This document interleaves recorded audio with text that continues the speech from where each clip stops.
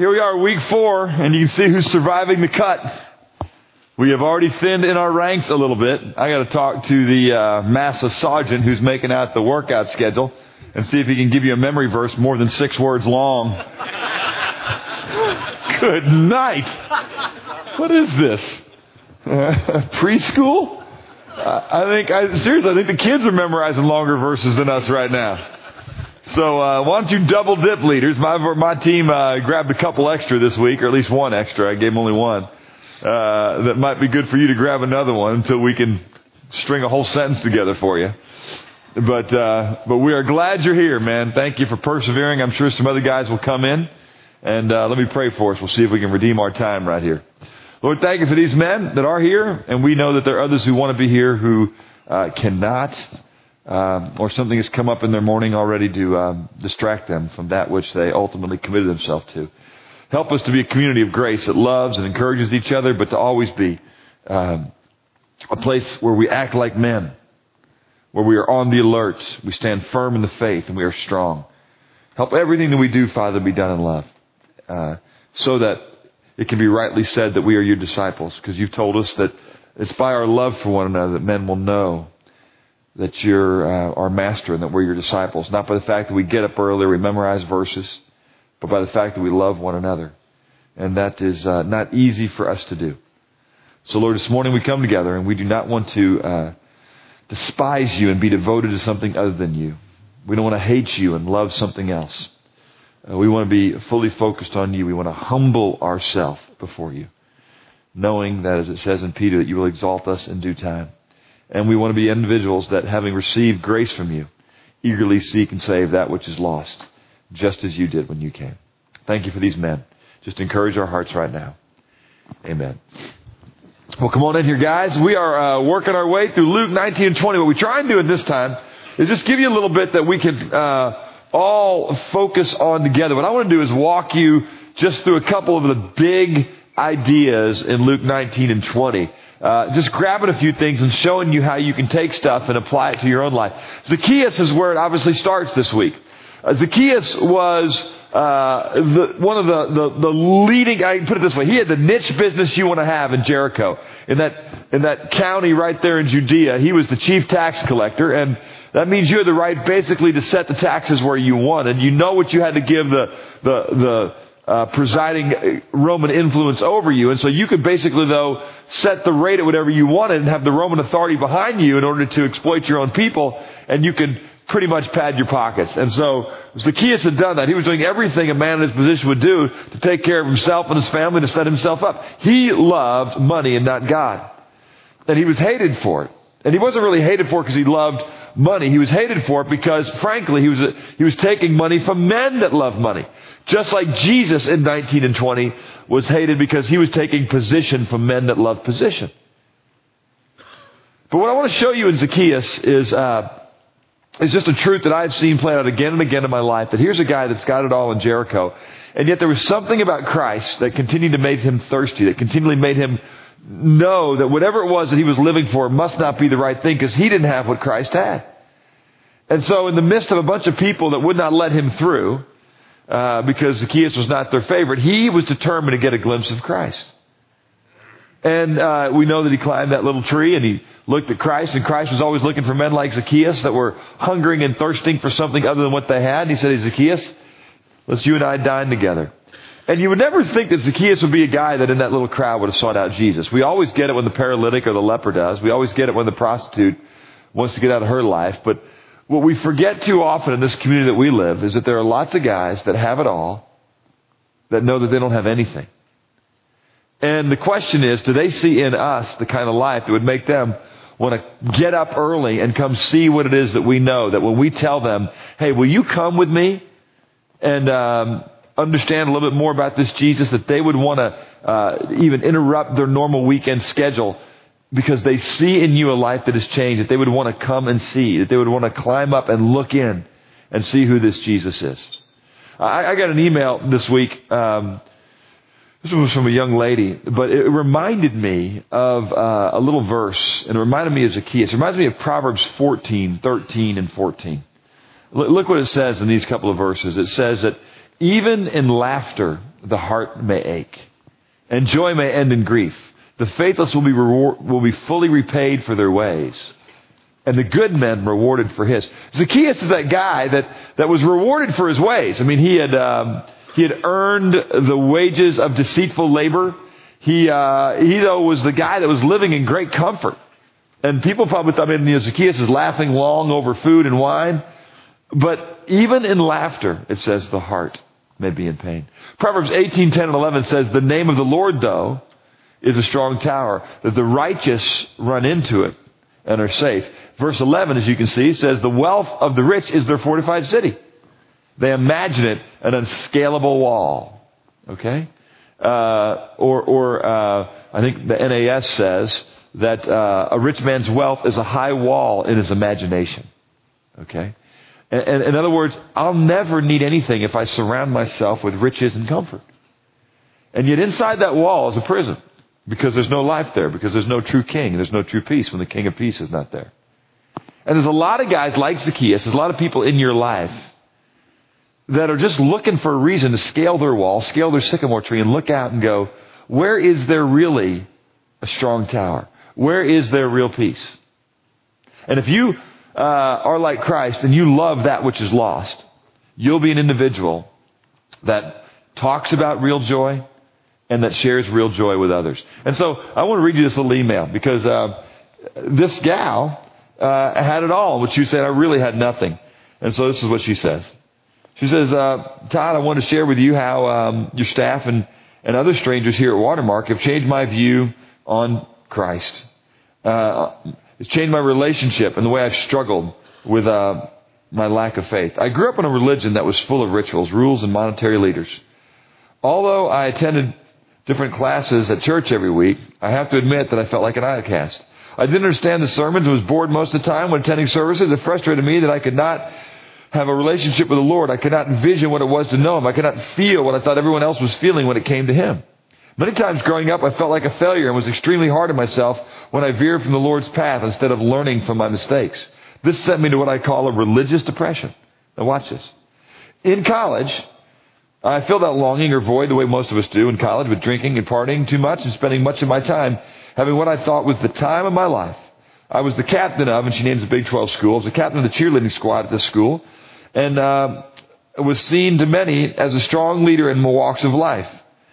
She says, although there were many wonderful memories from and amazing friends I made during that time, I'll never forget there were major points of darkness that I really loathed and that let me down so far that I thought I'd never get back up. And she goes on to say, on the outside, I looked the part. I walked the walk. I showed no troubles. I seemed happy, vivacious, held together. I was the head cheerleader. She said, but inside I was anything but that. And into that life, okay, so she came here one day, and which was not long ago after she got out of that school, and she sat here, and as we started to talk about life, her Zacchaeus moment wasn't climbing a tree. She said, I cried uncontrollably in the middle of a church service. I love this right here. Let me just go back and read this, because I want to remind you men what's sitting around you week after week. She says, I attended Watermark not long ago. You were preaching, and I honestly felt like for the first time I was on the path to getting out of the deep, dark-filled woods that I had been in for so long. I remember being so overwhelmed with emotions that I started sobbing in the middle of the service. I felt embarrassed because I was sitting there alone in despair, hoping that people around me wouldn't just freak out. I had cried until the end of the service. I cried because although I was alone, I didn't feel alone anymore. She said, the sermon that day spoke to me. I felt like it was meant for me to hear. When it was over, to my surprise, I had the people sitting next to me, and some people from about 8 rows back engulfed me with hugs, and they told me that even though they didn't know me, they knew I was hurting, and that they wanted me to know that I had a home here and a God who loves me. And the email goes forward from there, and that's not right now her story of loneliness and pain, but one of integration and coming to Christ. What I want to let you guys know is there are still Zacchaeuses all around. Sometimes there's Zacchaeettes, all right? But they are in the middle of this high wall in their imagination of everything the world says they should have. But inside, even though you see joy and you see flash and you see everything going well, okay, there is no joy. And they want to know if there's somebody who knows where this king is. Where's the crowd gathering that knows this Messiah that has come? That's who we are. And what Jesus says is, even as the Father sent me, so I send you. For the Son of Man, we know, did not come, but the Son of Man came to seek and save that which was lost. And so also should we. I think about Zacchaeus as we go on from him real quickly. And I think about what he did. And remember how Zacchaeus responded? And one of the things I would love for you guys to share in your group today, and one of the things I want to maybe challenge you to do, is just answer this question. What Zacchaeus did was seem radical. If you go back and look at the Old Testament requirement for a man that had wronged a brother, Zacchaeus far exceeded that in the way that he sought to make amends. His response was radical. And what Jesus said when he saw what Zacchaeus had done, he said, I tell you, salvation has come to this man's household today. Because Zacchaeus didn't just make some verbal profession of faith. His faith was evidenced in works. And one of the things that you want to ask yourself is, hey, has there ever been a time because Zacchaeus never makes a profession of faith. He just gets after being a man whose faith is professed with his life. And if you can never tell somebody, and I believe in Jesus, would somebody come up and say to you, I tell you that salvation has come to your household today. I can see it by the way that you are living, that your faith is evidence, that you are bearing the fruit of repentance in your life. And so here's my question. What is the most radical thing that you have ever done because of your awareness of Christ's kindness for you? Zacchaeus immediately got radical. But what's the most radical thing that you have ever done because of your awareness of Christ's goodness to you? I think about this section. This section is filled from 19 to 20 with one conflict after another. And one of the things that I want to encourage you with is, if you're in conflict, is that Christ saw conflict as an opportunity to teach. I've mentioned this to you before, and it's worth writing down. You ready? Something in your notes right here. Conflict is an opportunity for three things. Conflict is an opportunity to glorify God. Why? For us, it's because we are individuals that are going to humble ourselves. Because we know, because we've memorized it, we know that he who humbles himself will be exalted, and he who exalts himself will be humbled. And so we're going to humble ourselves in conflict. We're going to get the log out of our own eye. We're going to show folks that we're aware of our own sin nature, that sometimes that manifests itself into our own sinful practices. We're going to talk about the fact that God wants us to be diligent to preserve the unity of the Spirit and the bond of peace, and most people aren't. Most folks are so conflict avoidant. The second you start humbling yourself before them, they go, no, that's okay. And you have to lean through. You have to show them, no, God's changed my heart.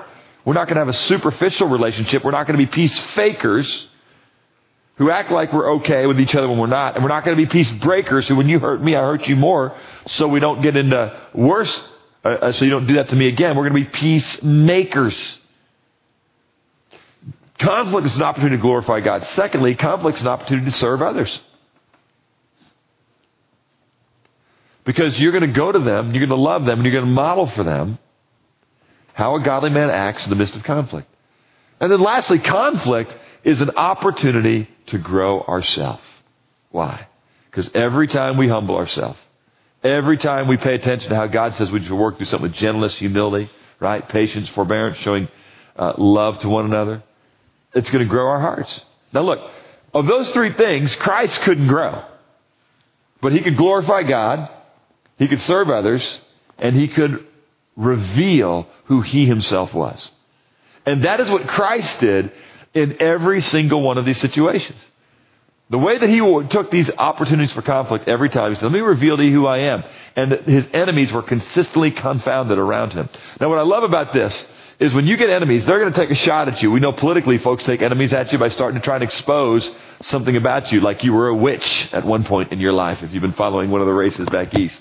Or some other situation that is either evidence in your life or something that's been said of you. One of my favorite little scripture is Proverbs 28:1, which says, the righteous are bold as a lion, but the wicked flee when no one is pursuing them. When Christ was confronted by, if you will, not just the religious elite of the day, but the powerfully entrenched, media of the day, the people who were holding the microphone in the day, he said, bring it on. Send your 60 minutes to me. Send your little investigative reporter to me and let's talk. Let's chat. Because Christ knew that they weren't going to find anything in him. Proverbs 10:9. This is why Christ was glad with their questions. Says that the man of integrity walks securely, but he who takes crooked paths will be found out. And so Jesus walked securely. He was never concerned of what they were going to find out. Look at John chapter 8, verses 44 through 46. It says that Christ was confronting these individuals at one point. He said, you belong to your father the devil, and you want to carry out your father's desire. He was a murderer from the beginning, not holding to the truth, for there is no truth in him. When he lies, he speaks his native language, for he's a liar and the father of lies. Now, that doesn't usually win you a lot of friends and influence people. But he felt like it was time to speak that. Now, watch this. Yet because I tell the truth, you don't believe me, because the truth is contrary to your nature. You don't have eyes that are spiritually appraised. And then look what he says in verse 46, because they spend the rest of his ministry from that point forward, and you are certainly at the epicenter of it in Luke 19 and 20. They spend the rest of their interaction with Christ trying to do what verse 46 challenged them to do. Can any of you prove me guilty of sin? If I'm telling truth, why don't you believe me? In other words, Christ said, hey, examine my life. Where is it inconsistent? Where does it not stand up to the light? Where am I living contrary to the way God wants a man to live? And by the way, this is why the Pharisees kept trying to find him and isolate him alone and get false witnesses to come against him, because the people loved him and they could not find anything wrong with him. Okay, now look, we're never going to live up to that standard, but it's a good one to aspire to, guys. Is when folks, the scripture says, slander your good behavior in Christ Jesus. It says you should live in such a way, all right, that your good behavior would in effect put them to shame. So they're going to call you a fool for believing what you believing and living radically if we can work up the faith to respond radically to Christ the way that we do. But when they look at your good behavior, okay, they ought to go, you know what, at the end of the day, I can't really argue with the man's life, the man's love, the man's marriage, the man's priorities, the man's kindness. I just think he's crazy. When Jesus was confronted with this conflict, he said, look, I'm not going to run from conflict. I'm going to see it as an opportunity for me in this conflict to glorify God, to serve you, and in Christ's case, reveal himself, and in our case, grow ourselves. Last little observation from this text. One of the things you see is the craziness of Christ walking into Jerusalem, and you see the way that people worship him and celebrate him and make him out to be, the best thing since sliced bread, as the euphemism goes. But it's not long after that again, that same crowd cries, crucify him. Crucify him. And one of the things I want to let you know is that, being a leader, if you are a leader because you love the praises of people, you will not lead very long. Great leaders don't fear the people. This is where Saul ultimately failed Israel. It says that Saul, talking about one of the mistakes that he made, feared the people, and so he made decisions that were contrary to the exhortation he had been given by the prophet Samuel. But David was a man after God's own heart. What's God's heart like? God's heart wants to be intimate with others, but it doesn't fear that people are going to praise him if he holds to his guns. He'll speak the truth in love. At times, that truth is going to drive folks away. But Christ says, that doesn't make me back away from truth because I love you. You can do what you want to do with me, but I'm going to do what I have to do with truth, which is embrace it. If you're going to be a great leader, you're going to have cycles where the world thinks that you did the greatest thing, and where right after that, they're going to come at you. I've got 2 meetings today. One of them is follow up with a guy who's not unlike that little gal that sent me an email just talking about how their life has been changed underneath the, part of what I'm involved in leading. And another one is somebody who just can't stand me because of the way they've been confronted with folks here underneath that which I've been leading. You know what? All I get to do in both of them is try and glorify God, serve them, grow myself, and point them to Christ. It's the same thing. Here's a verse I go to, and this is the last thing I show you, again and again in my leadership. In 1 Peter chapter 2, it just talks about in verses 19 down through 24. It says, it's commendable if a man bears up under pain of unjust suffering because he is conscious of God. In other words, there are times you're going to suffer rightly because you have lived well and others aren't going to love you, and that's commendable. He says, but look, when you screw up and you suffer well underneath it, don't look for a pat in the back. It's just what you should do. And that's why I'm saying sometimes we just got to humble ourselves and do the right thing when we screw up and repent. And one of our greatest evangelistic tools is, hey, what you just saw, not only is it not consistent with what you think is right, it's not consistent with what my God says is right, what I want to be about. And I want to tell you, that was not my best. And it certainly wasn't me yielding to Jesus. And I love him. And I love you. And every time I follow Christ, it goes well with you. And when I don't, you get the kind of mess that I just got to send. Will you forgive me? I've already asked God for forgiveness. I'm thankful for Christ who forgives me. But I need to ask your forgiveness. And then also take the consequences. Make amends where possible. He says when you do that, hey, that's exactly what you should do. But he says in verse 21, getting back to the main point, to this you were called, meaning to suffer, because Christ suffered for you, leaving you an example that you should follow in his steps. One of the places that it says specifically in Scripture that Christ did this as an example, there's two of them, by the way. One of them is in John 13 where he washed their feet. He said, this I did as an example for you. So one of them is you take the role of a servant. You humble yourself before men. You don't come to be served, but to serve. And the second time he says in Scripture, specifically that this was done as an example, is that you would suffer. And so you put those two together, the two things that Christ has called us to be if we're going to want to be like him is a suffering servant. Something if you do, the world's going to say, that's crazy. And Christ would say, I tell you, salvation has come to this man's household today. But watch that. He says, Christ in verse 22, this was his life. He committed no sin, nor was any deceit found in his mouth. It says when he suffered, he did not utter threats. Okay? And when he reviled not in return. That's the way I've memorized it. That's the NAS. We got the NIV up here. Okay? But instead, he entrusted himself to the one who judges rightly. You see, this was the source of Christ's peace. He said, at the end of the day, it's not the Pharisees. It's not going to be Herod. It's not going to be Pilate. It's not going to be the masses that determine who I am. My goal, and Christ knew where he was headed. He was headed to a cross. But my goal is not to head into tomorrow. My goal is to be faithful today. My goal is not to preserve my position at work. My goal is to be faithful today. My goal is not to maintain popularity in the community. My goal is to be faithful today. And as a result of that, you might get reviled. And folks may utter threats against you. But you've got to figure out who it is that you serve. Because man can't serve two masters. Do you serve your popularity, your position, your prestige, your advancement? Or do you humble yourself before God? If you want to seek and serve the lost, you've got to live as if you found something. And Jesus says, I have entrusted myself to the one who judges rightly. It's the only opinion that matters.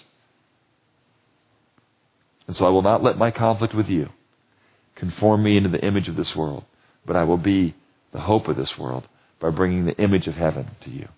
That's our charge and our privilege today, man. I pray your small group time will spur you on toward that end, and you will do something more radical for him as a result. All right, man. Go get him. Have a great day. We'll see you.